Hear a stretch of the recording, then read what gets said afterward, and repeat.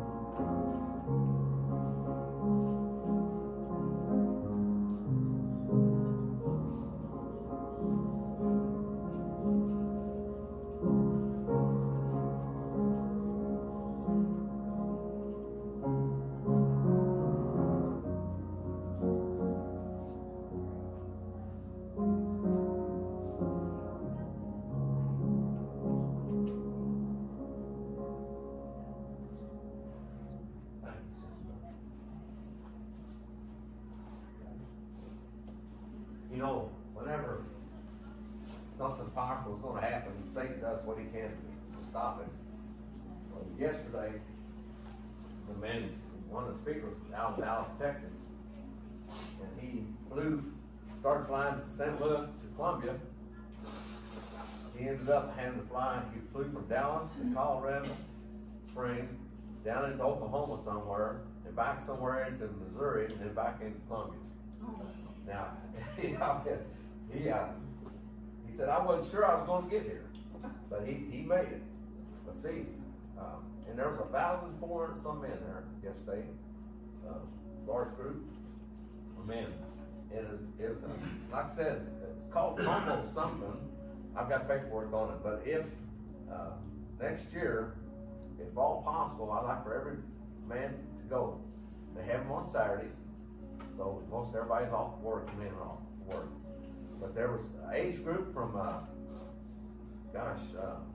kids in college, some high school kids, young men, and then up to, I think a colonel, retired colonel, and a professor. He's up in his 70s and stuff. But and this professor teaches at MU, and he's a pastor also. But anyway, it was a wonderful time for men, and so next year, don't know where they'll have it. They do it in different places, and but anyway, next year, if at all possible, I'd like for all of the men to go. They did say something there yesterday. They said, men, at restroom break, go whichever one you want to, because no women in the house. That's what everybody got to do. So, all right, Zach, come on up.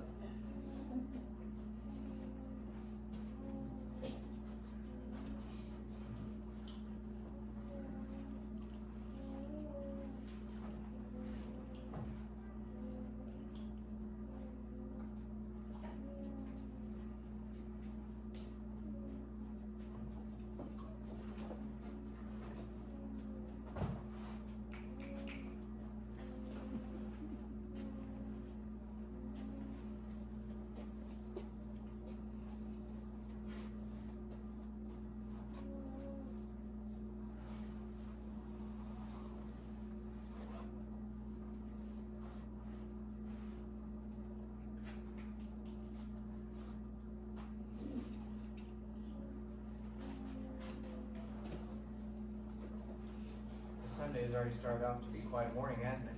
Yes. Great time of worship, some testimony from Kevin. That's really how church should be. Church was and is community. No different than any other community. Time of praise and worship, time of testimony, time of people opening up their hearts and telling about what's going on in their lives. The body. The human body, like the Christian body, is always trying to heal itself. You cut your arm, the body's going to heal itself. Church shouldn't be any different. Right. And so,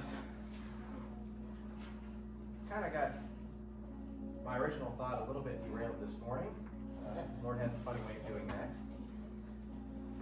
And I was really chewing on what Wayne said about whether or not he was going to take the week off that we're preaching next time. The Lord put something in my heart about taking a time of rest. And I've had all of 5 minutes to slap this together, so... But what's interesting about this morning is we've been talking about life and the stress and the different things that life has in it that can tear at you. And on that same note, we've also had a conversation about, taking a time of rest. Look at some of the songs we were singing, turn your eyes upon Jesus. I think that song was for today, because I think each one of us, or at least a lot of us in here, have something going on. Amen. Have something going on that we need to turn our eyes upon Jesus about. Whether it's family stress, financial stress, health stress, life has stress. There's just no other way to put it. The Christian and the unsaved will agree with you on this fact, that life has stress. Right. And usually a lot of it. And usually when it rains, it pours. Yes. So it's not usually... Trouble and stress rarely ever come in light dosages. They usually come... It's usually kind of like when they flip the gallon jar or the big container over on the football coach. That's kind of how life usually pours stress on you. Yeah. It picks up the thing and just flips it over and goes, let's see what happens. Yeah. And I was just thinking about that this morning and sitting here reading what we sang this morning from the hymnal. And really, when you start thinking about it, it goes, turn your eyes upon Jesus. Look full in his wonderful face, and the things of earth will grow strangely dim in the light of his glory and grace. Right. What's interesting about that is it has to deal with focus. And where are you putting your focus? And that's what the Christian life has to be. Something I've been thinking about, the Christian life is a focused life. People can just nonchalantly go through life. You kind of just shut your brain off, go to work, go home, have the kids, have your wife, Life is very routine. And it's very easy to get lulled into this routine state of go to work, go home, go to bed, back to work, and really, think how many times we all live our life almost in autopilot because we just do the same thing every day. I had to laugh. So when we first moved here to Missouri, I had a really slightly terrifying experience of this just because it involved a motor vehicle. Being an autopilot, my wife just looked up. Nothing bad happened, but just the concept of how much we live in autopilot. I got up one morning, drove to work, got to work, and tried to think about my drive. And I couldn't remember a single detail about it. Because I really wasn't, I was there when I was driving, I was on the road, it wasn't like I was all over the road or anything. But at the same point, I had done that drive at this point so many times that I literally just, my mind was somewhere else. My dad's a professional driver, he talks about it all the time. When he sees wrecks or when they have wrecks reported, it always is somebody, their mind is somewhere else. And I was thinking about that. How often does that happen where we, all of a sudden, it's like we look up from our normal day-to-day life and kind of look around and go, how'd I get here? Birthdays are a great time for people on that one. Really, you sit there and you kind of go, man, I am X number age. How did that happen? Yes. And the thing about it is that life is routine, and we get stuck in our routines, and then you start throwing the stress on top of it, and life becomes routinely stressful. That is not good. Routine stress is dangerous because it's bad for your health. It's bad for you mentally. stress and all that is not going to do anybody any good. How often do we set aside a time of rest? And I mean, I can answer this for myself. I'm a guy who likes technology in the American culture. I'm bad at it. I am really bad at it because, and my wife's over there nodding, because it's so easy. Especially from a technological side, it is 24-hour, 365, all day, every day, something going on. And it never stops. And it never will. It never will. And there's just so much stuff you can get wrapped up in. The Lord's been working with me on this personally. But there are some things I need to work on cutting out. Not that they're bad, but just that I've got so many things going on that I'm not focusing on the few that are the important. And in an effort to do all these things, I'm stressing myself out, I'm spreading myself too thin, and I'm not taking time to rest. And while resting, focus on the priorities. It was something, my boss actually recently just introduced this to work, and what he said made a lot of sense. He said, we can either try to do a bunch of things all at once and get nothing done, or let's pick 3 things and have them done this week. And I said, I sat there for a minute. We sat down as our department, we got our list together, and we took off for it. And then he said, and I took that same principle and then applied it not only to our projects as a department, but then applied it to my projects as the person in that department. So then I made a separate list that was, and I thought about what he said, and how true is it of life? We get so busy doing so many things that do we ever really move forward with any of them? Or do we just kind of keep maintaining them, pushing forward? That's the thing is, we get so busy we have no time for rest, and when you don't rest, you're more susceptible to stress. Think about somebody who's tired. A good example, actually, think about this. When the military is wanting to stress test their guys, Wayne and some of the other guys who have been through the military, you guys know this. When they want to push you guys and push you till you think you're ready to just roll over and drop over dead, what do they start depriving you of? Sleep. Yeah.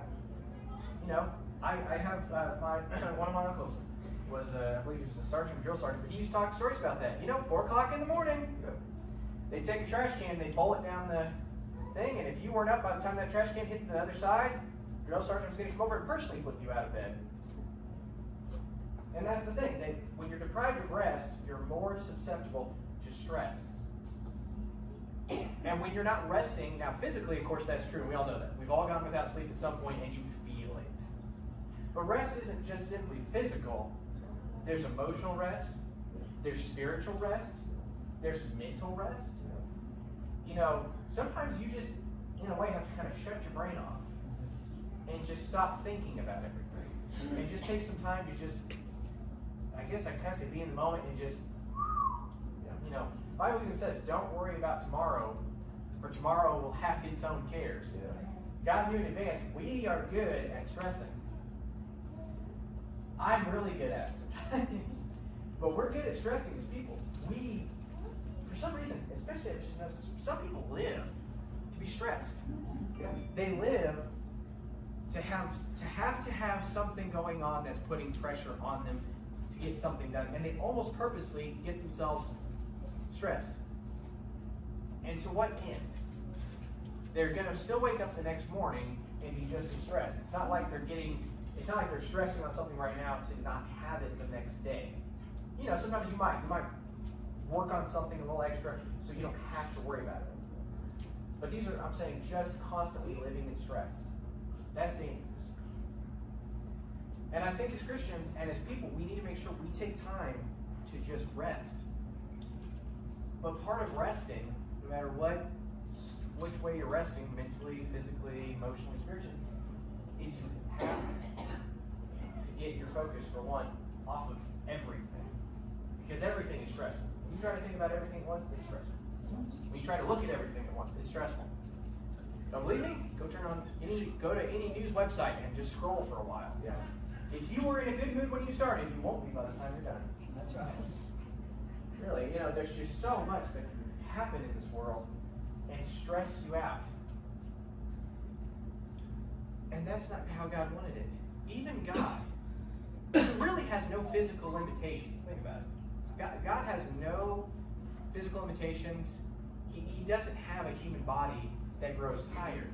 But even he took a day off. On the seventh day, he rested.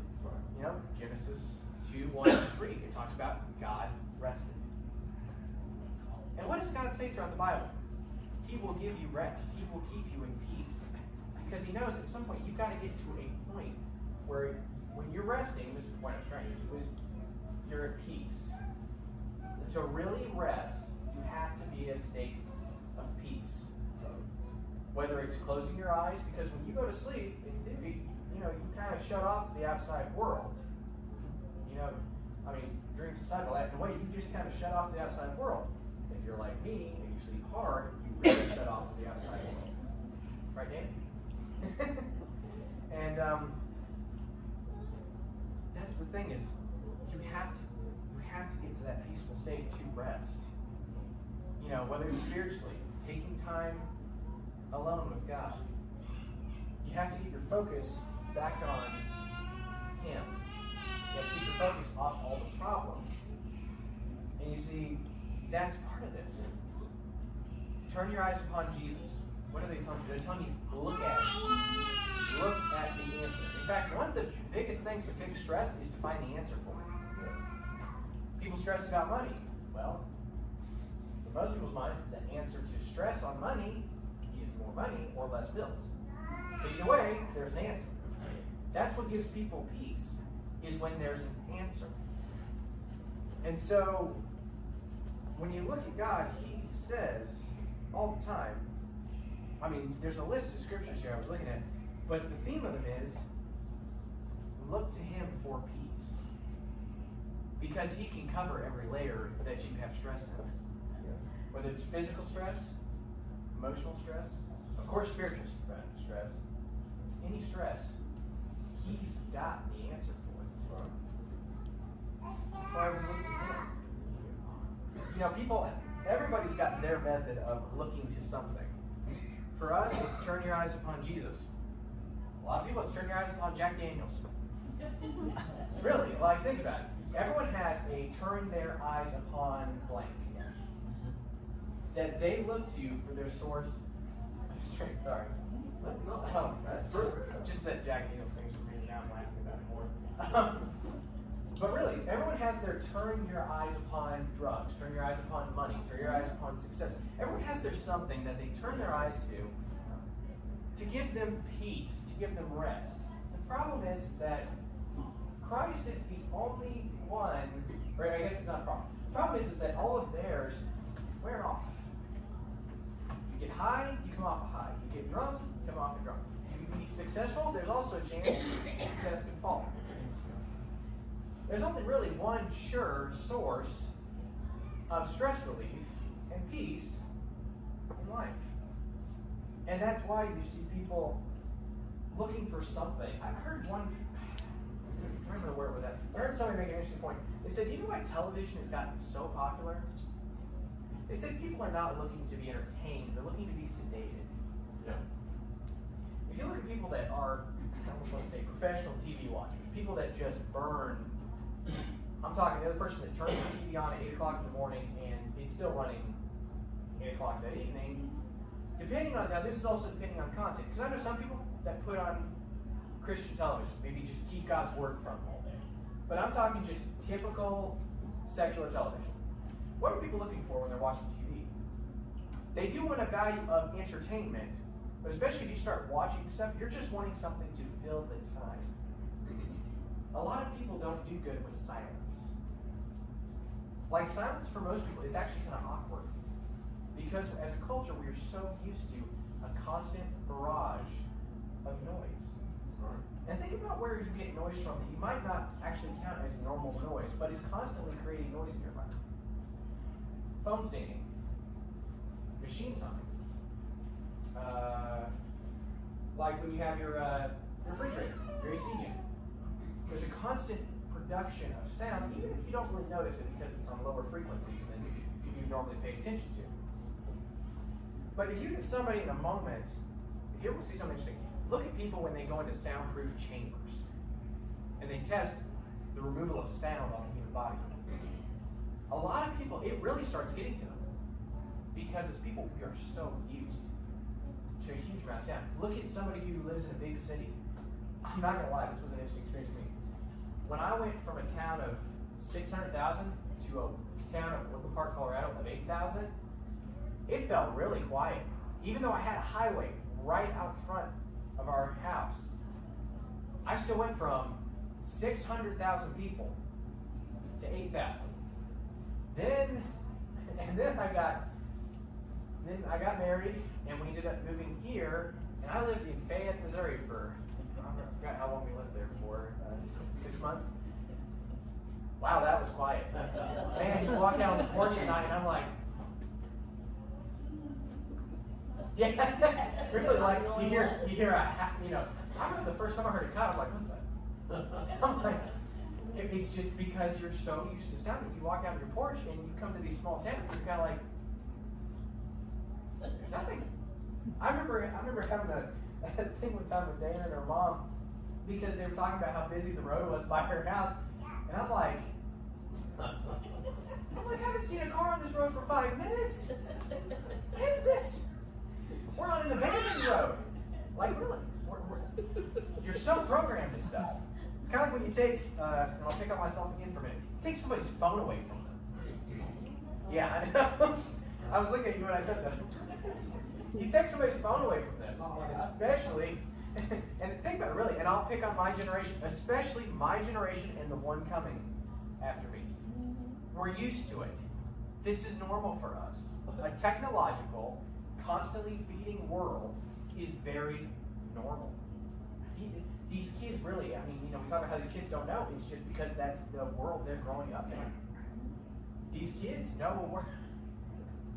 Sorry, David's just smiling at me. These kids and myself know a world where technology is right at their fingertips. Their schools have computers.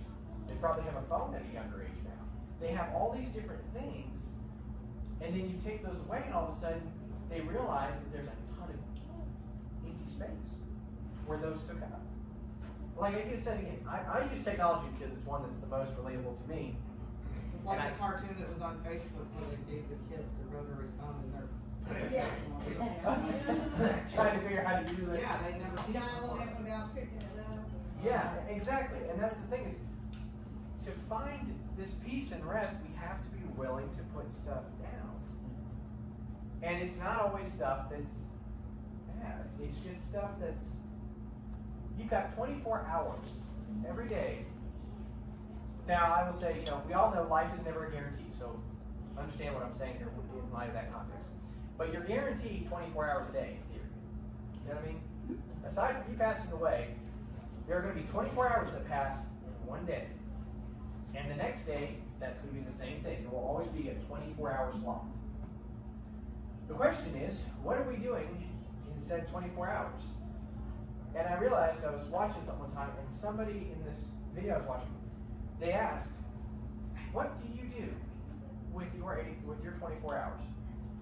And they made a comment that they said, if you look at people that are highly successful, very focused people, a lot of times they can tell you almost by hour what they're doing.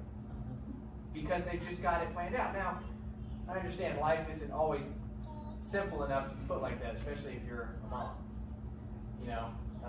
I don't think my mom could ever, my mom was a very planned person. Like, very planned. She had her whole day planned out.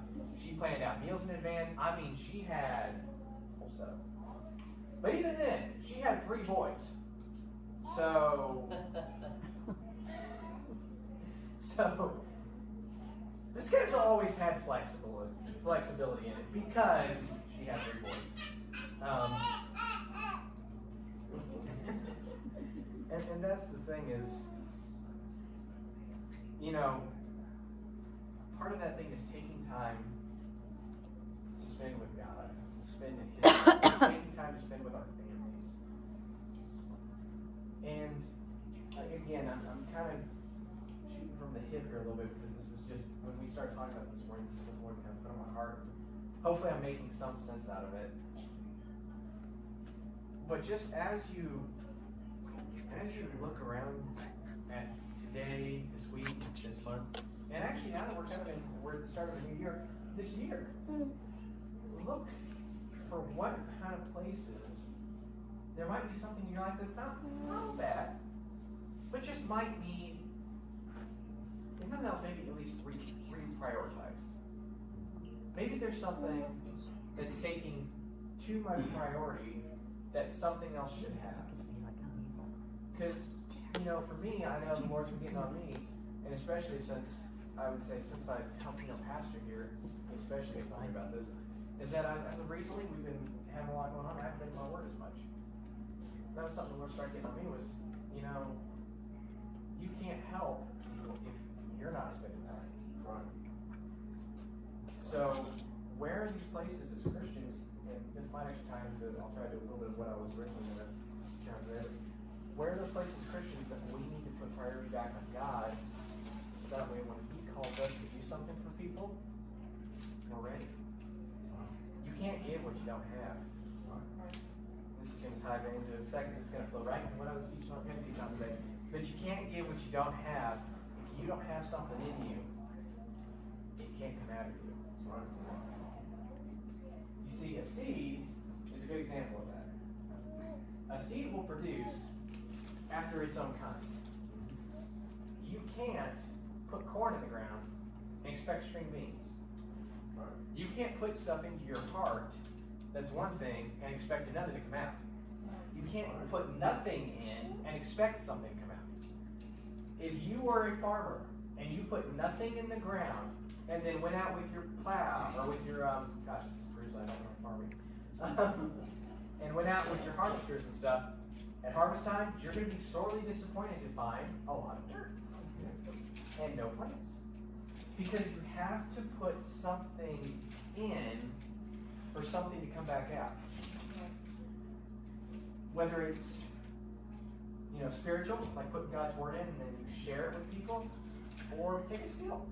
You have to plant time into stuff to see a result of it. Right? People that play, this piano just made me think. People who play professional piano, they had to sit down and take the time to learn it. It didn't just, yes, we have prodigies, but even then, they plan hours and months and years of their life into what they're doing. As Christians, we have to be the same way. We need to plant God's word in our hearts so deeply so that way when we're called upon, whether it's somebody just saying, hey, why do you believe what you believe? Or it's God asking you to pray for somebody. You have something to come out of it. They used to drill us on that at school. That you can't survive in ministry if you don't intake as well as share. Right. They said that's what causes pastoral burnout. If a pastor or if a leader, heck, I can even say this in the family world, if you as the leader of whatever you're doing are not taking time to take care of you and make sure you're fed spiritually and you're healthy spiritually, then your congregation or your family will suffer for it. Right. Because they're going to rely on your output. And so that's what happens in churches. And not even saying the pastor's doing it maliciously. It might just be busy. And that's why, I like the fact that Wayne asks me to share once in a while. I ask Daniel to share. Pastors need a break. Leaders need a break. That's the whole point of why did Jesus have 12 disciples? So he didn't have to do it all. Exactly. He had time then to rest and be with the Father. Going back to that rest thing. And as we look, and actually this is what I was really going to share on. If we look over in Mark for a second, Mark chapter 4, if you guys like to go over there, it's the parable of the sower, which not at all is uncommon to hear in churches. This is a pretty common sermon for churches. But I hope today, just to kind of share a little bit, and hopefully won't keep you guys, I was thinking 3 or 4 would be late enough, but Chiefs play today. What'd you say? Chiefs play today, so don't keep going. What time's the game start? All right, so Bruce, let's talk about that priority thing. Yeah. Bruce apparently missed the first part of the message. Start again. Okay, guys, we got to start the sermon all over again. He was resting in the Lord. He was resting. Yeah. No, sorry. I'm laughing. Remember that, I took that for you. I told that to somebody one time. They got mad at me for falling asleep in Bible college. I had a bad habit. Me and my buddies my first year would sleep on the back row because we were young teenagers or young college guys who were dumb and weren't listening. And they probably would appreciate that I said that. But really, I mean, I know we all had jobs, but at some points we really just weren't listening. In hindsight, looking at. But I told somebody that one time. They're like, "Why are you sleeping?" I had this older person get frustrated. I said, "I'm just simply resting in the Lord." It was so irritating when I said that. That's what my mother-in-law told me when I told her, I was so tired when I went to bed last night. I started my prayer, but I don't remember saying amen. She said, "Well, you were just resting in the Lord." Exactly. He kept you in perfect peace for the next 8 hours. So, starting off in verse 1, it says, "And again he began to teach by the sea, and a great multitude was gathered to him, so that he got into a boat and sat in it on the sea. And the whole multitude was on the land facing the sea." Something interesting real quick. It's funny when you look at the Bible and you realize Jesus kind of knew what he was doing. He had a good idea there. Interesting little fact about sound is it carries very well over water. Right? So Jesus got on a boat and went out to the water and made himself a small amphitheater. Right? Because then he spoke to the crowd that was on there, his voice carried across the water, and everyone could hear him. Just an interesting little moment where all of a sudden it was like, I read that finally one time, it hit me, and I went, wait a second. I see what you did there. Like, anyone ever had that moment with God, like you read something and you went, oh, I see what you did there. I got it. And he said, and he taught them many things by parables, and said to them in his teaching, "Listen, behold, a sower went out to sow. And it happened, as he sowed, that some of the seed fell by the wayside, and the birds of the air came and devoured it. And some fell on the stony ground, where it did not have much earth, and immediately it sprang up, because it had no depth of earth. But when the sun came up, it was scorched, because it had no root, and withered away. And some seed fell among thorns, and the thorns grew up and choked it, and it yielded no crop. But other seed fell on good ground, and yielded a crop that sprang up, increasing and produced, some 30, some 60, and some 100-fold. He said to them, "He who has ears to hear, let him hear." Now, I'm sure this isn't the first time somebody's talked to you about this. And again, this is a very, very common section of Scripture people teach about. But obviously, it's interesting just to look at, and I like to always go back to it because you really think about the 4 different types of ground. You know, the first one was it fell by the wayside. Just instantly, the seed was planted and it was gone. There was nothing happening. And, that happens a lot to people. You might share something with somebody about God and it just falls on deaf ears. You tell them, okay, whatever, and nothing ever becomes of it again. But then you get to the next person. Some fell on stony ground, some fell on stony ground, and it immediately sprang up because it had no depth of earth. But when the sun came out, it withered and died. That's somebody who gets excited about church for a second. Somebody might have an experience with God, and genuinely, they have an experience with God for a minute, and they just instantly like, one good example is someone that gets saved and instantly put into a position of leadership in the church. Something springs them up very quickly, like a plant with very little dirt in it. But the problem is that they don't have the roots to handle the pressure. All of a sudden, the sun comes out and they're gone. There have been several times, and I can't remember who it was in the story. One of our instructors at school talked about some guy that came on the 700 Club back in the day. And it was that way. He got saved because he was somebody famous. He all of a sudden was all over television. They were bringing him on these talk shows. Spiritually, he was not at a place to have any opinion, in a sense, in the gospel, other than share his testimony. You know what I'm saying? Like, I would say any good position, even for a new believer, is sharing your testimony. Tell people what God did in your life. But you don't want a new believer really doing a lot of like core theology teaching. You know what I'm saying? Because they're just figuring out it for themselves too. So this kind of seed springs up, but can't handle the pressure of the sun, the rain, whatever, and immediately dies. Then it talks about in the next section, thorns grow up. This is where I was kind of saying this can tie back to my sermon a second ago. On the rest was, what are the thorns? I think in one part it talks about the cares of this life. So what happened to the plant? The plant was in what sounds like decent ground. It was growing. It didn't talk about anything other wrong with the ground other than the ground had thorns. So all of a sudden this plant is growing, but alongside it is growing thorns. And those thorns, after a while, consume the plant.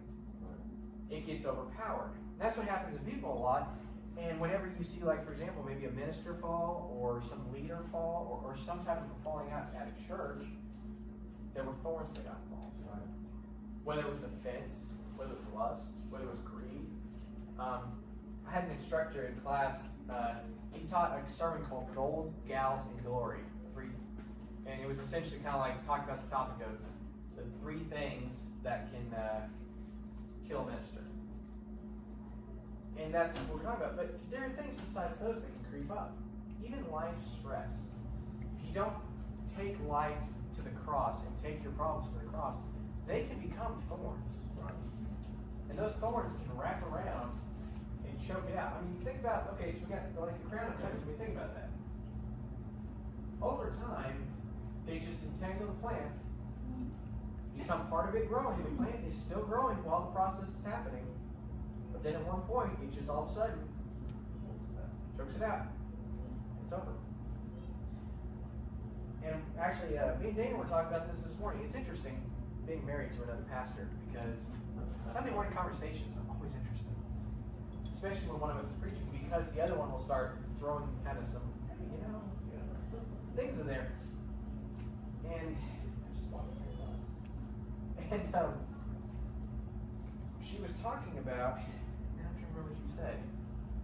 Now that you told me, you were talking about, tending. You have to tend your heart. She was talking about that, how he said, you have to tend your heart. Gardening is a process. If you only do gardening as a one-time experience, your garden is in trouble. Yeah. I can think of somebody I know that they started a garden, and it started out good, but then over time it didn't get tended like it should have. And by the time it was harvest time, they didn't get anywhere near the amount of crop because stuff had grown up and choked out. That sounds like Jeff. He used the weed eater in the garden. I'm like, you can't do that. Yeah, no, that's. Ooh, I don't have a scripture. That was the first time. That was the first garden. time we had a garden. I said, you don't use the weed eater in the garden. I don't have a scripture on that. Oh, what would that be like? Take a weed eater to the garden.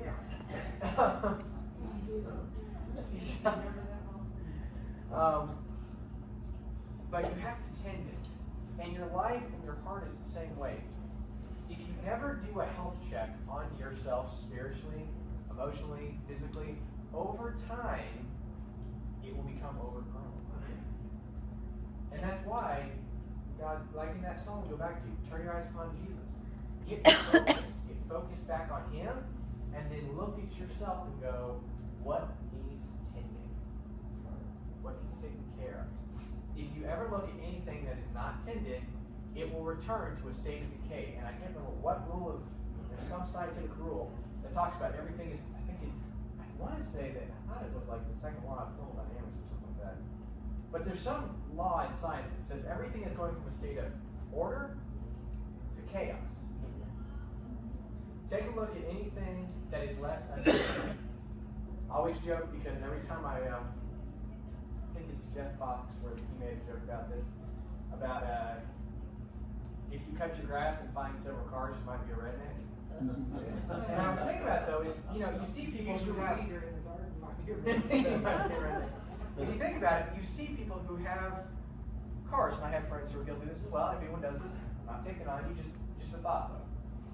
Is you might have a car that you want to work on, but if you never work on it and it just sits there, what will happen to that car over time? It will deteriorate. And that's where you see, we were actually driving here today, and along the road I noticed there was this building off to the side of the highway, and it's this little shack, but it was broken down. And all I could think of was, I wonder what that was before. I said, it doesn't look like a barn, it almost looks like a booth, like you would sell tickets out of. And I just kind of wondered, I wonder what that was like. But think about that. If you leave something untended, it will overgrow and become decayed. And that's what happens in life too, is if we don't tend our garden, then seeds, and especially bad ones, that might get planted, will overgrow and choke out the other ones. So the hard part about the human heart versus any other garden is that somebody else is always planting seeds. It'd be like if there was such an analogy as one farmer trying to plant crops and the other farmers, I guess maybe from a competitor of theirs, it'd be like somebody else coming by and planting thorns every once in a while. You're trying to grow a garden and somebody else doesn't want it to grow. So what are they going to do? They're going to go quietly and they're just going to spread some thorns around and just let them do their thing. And if you never tended your garden, what would happen? Thorns would grow up, kill off the garden. So the human heart, people are constantly planting things into your life. Some good, some not. And the question is, if you're not tending your garden, how do you know what's growing in there? If you only went out, planted seeds, and then your neighbors came out and planted seeds, and you never went out back to that garden to see what was going on, you would have no idea what's happening there. And I think that's what happens to a lot of us. We have no idea what state we're really in because we don't take time to really garden and examine our heart. And then all of a sudden, life hits and we choke. Why? Because the thorns grew up. Those thorns grew up inside of us, and life hits us like a train, like it usually does. And all of a sudden, we go try to pull on the seeds we planted, the good ones, and they're not there. They're not there. They're just simply gone because we haven't taken time to tend it. Think how many Christians, for example, if you ask them, something goes wrong. We were watching Jeremy Pearson's, and he was talking about how his wife apparently had this moment where his wife was talking to her mother, and just for context, Jeremy Pearson's, if any of you don't know, is Kenneth Copeland's grandson. And he said something really interesting. I've started watching a little bit of his stuff. He said something really interesting. He said his wife was on the phone with her mom, and they're both Christian backgrounds, and she was telling her mom about stress that was going on with her. And she said, "What scripture do you have to come at it with? What scripture do you come at it with?" And she got a little frustrated with her. Apparently went to Jeremy, and Jeremy turned around and said, "Well, yeah, what scripture do you have?" She couldn't. But think about that. How many times do we not have something in God's Word to take on what's happening in life because we haven't taken the time to put it in us? And I know this isn't probably much of a fun sermon, but it's just one that's I've been chewing on for a long time. I've kind of had this sermon in the back of my mind for months now. And it's just, what are we doing to tend the garden of our heart? So that way, not only do we get to reap the benefits of it, but part of a garden is for it to be shared. Right? A farmer will very rarely just keep his crops for himself. Takes them to market and sells them. Somebody else benefits from it. Right? As Christians, if we maintain the garden of our heart, then when others need to make a pull from it, there's something to give them. Right? And I think that's what hurts a lot of the church sometimes, is whether it's people within the church needing help from others within the church, or somebody outside needing help from the church. They go to pull on the church, and the church hasn't tended its garden, and there's nothing to get, right? Other than dirt and thorns. Right?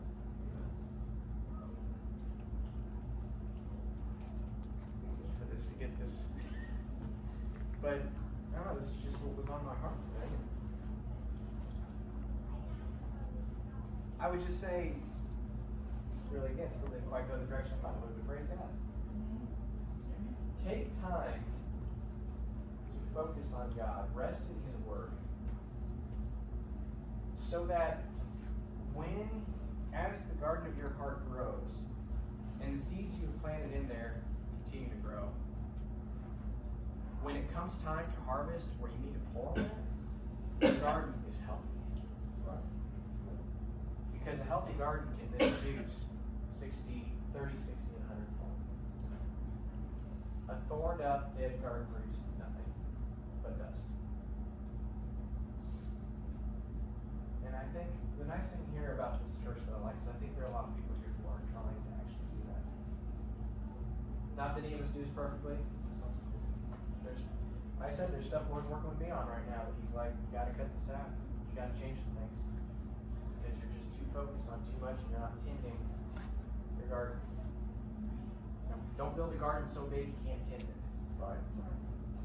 You know, if you've only got a shovel and a little hand-powered, hoe to do, you probably should not do 400 acres. You probably should not run the largest garden in your county if that's all you got. But what you can run is a really, really good smaller garden. Kind of like my boss is going back there. I never thought I'd quote my boss in a sermon.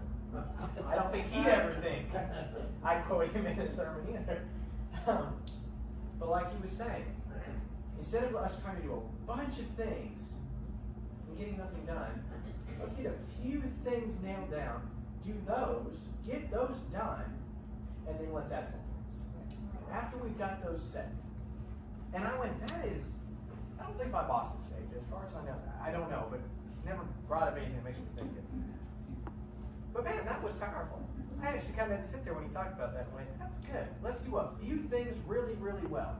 Yeah. Once we've got those things set in place and they're working and they're running and we're not having, we're kind of got them in a maintenance mode, then let's add something else on. But not until, otherwise we are going to completely get, we're going to get nothing done if we try to do everything else. And so, I would just say, kind of in closing here, change your heart, take time to work, take time to pay attention to what seeds you're planting and others are planting in you. And maybe take some time to reprioritize a little bit. Life will give you plenty of opportunities to do a lot of stuff. But at the time, you may only need to do one of them. We can't do everything. And I think that's partly what makes the church such a great thing. As a collective, we can do more than as one separate. That's the beauty of community. As a community, we can do more together than one can do alone. So, kind of wrapping up what I have for you guys today. I guess I'd just like to pray for you guys. I'm waiting back up here. Father, we lift up to you today our hearts, the gardens of our hearts. Lord, I would ask that you help us to take some time to rest in you and to get focused on where our garden is at. To reprioritize what is important and what is not, that we have time to tend our garden so that it grows a healthy crop. Father, I thank you as well that we take time to focus back on you and not let the stress and the burdens of life engulf us. Thorns are constantly trying to grow up in our garden. I just ask, Lord, that you're helping us to identify those thorns and take them out, to remove them from life. And I thank you, Lord, that you go with each member of our congregation today. That as they go out, you will speak to them from what I've shared today. And that something said will touch them, and all those who watch this online, that something would just hit them at a heart level and bring them closer to you. Thank you, Lord, for all this. In Jesus' name. Amen.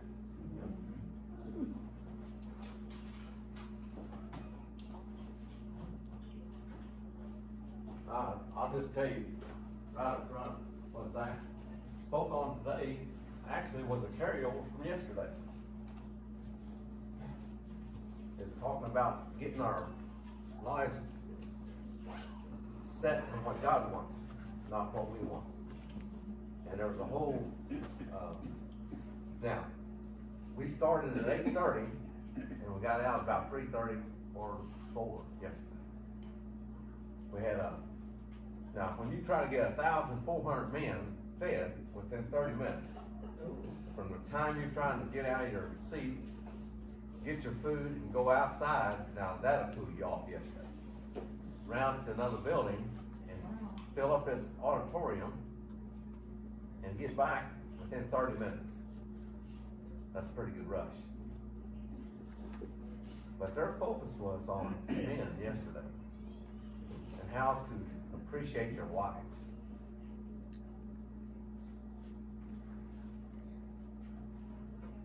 We had some powerful speakers there yesterday. I was thinking here, sitting here in a second, talking about things. Valentine's Day is coming up. And this is one thing that they said to men.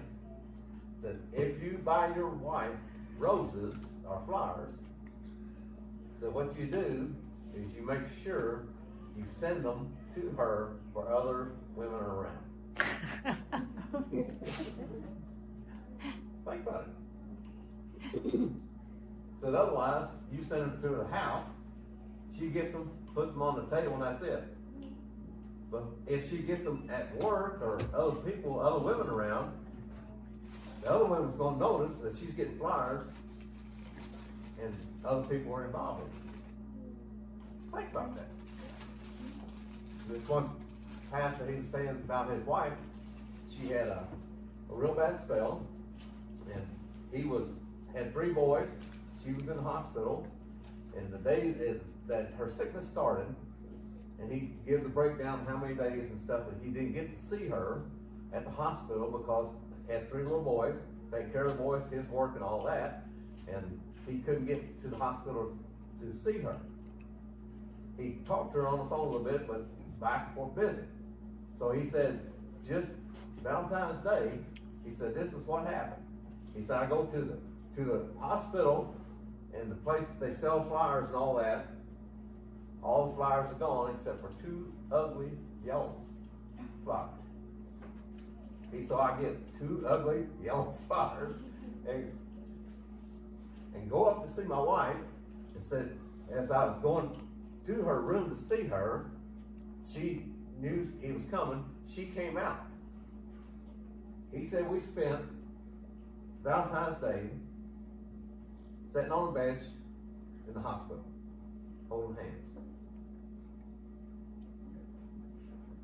She said them 2 ugly flowers meant more to her than a dozen of roses. The thought behind it. There it is. So he said, our Valentine's Day, all the plans we had to go out on the Valentine's ended up in a hospital, sitting in a bench, holding hands, and saying hi to people as they walk by and talk to each other. So it's the little things. And then he got to talk about how many's in the Song of Solomon, where it talks about the little foxes coming into your marriage. How many's read Song of Solomon? Okay. Maybe Zach, we're gonna have to visit that some. Hey, Wayne. Yeah. You sent Lois Jean when she worked roses or Yeah. flowers. So one time I sent her some flowers and she'd come home and she'd bring them home, you know. She come home, she had on flowers. I waited a little while. I said, hey, did you get any flowers back? No. Well, come find out, they sent them to a different Larry Miller or Lois in Columbia. And she probably wondered, she might ask her husband if she married. Did you send me flowers? No. Well, who's sending you flowers? No, he probably said, yes, I did. Did you like them? Yeah, if he's smart, he'd say, yes, I did. Kevin always brings them to me. He brings them to me about once a month. He brings them to me. Yeah. And I'll get a call that your husband's at the front desk, and my whole staff will go, what did he do now? And you know what she always says?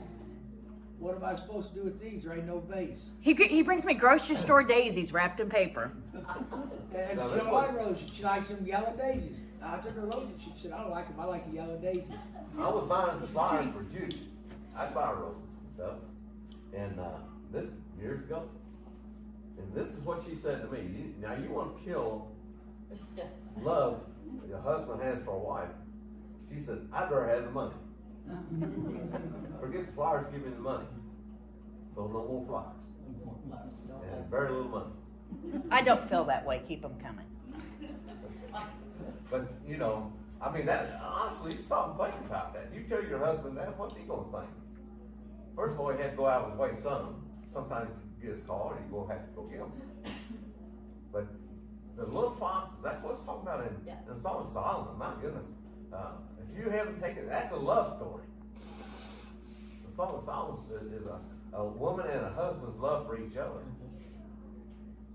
And some of the words in it, you know, is like her teeth are like, what, lambs or sheep or something like that. And, well, I won't say some other things. Yeah. it's a little grown-up type stuff. But all right, Valentine's Day is coming up. And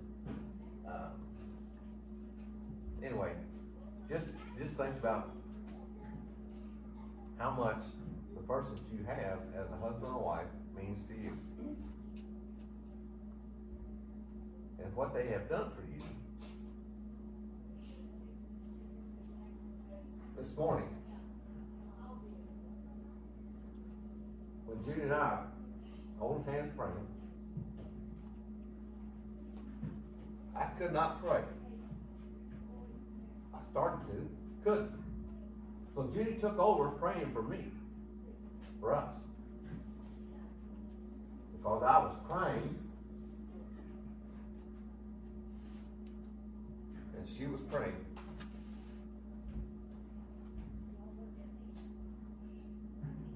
Don't be ashamed to hold hands and pray with your spouse.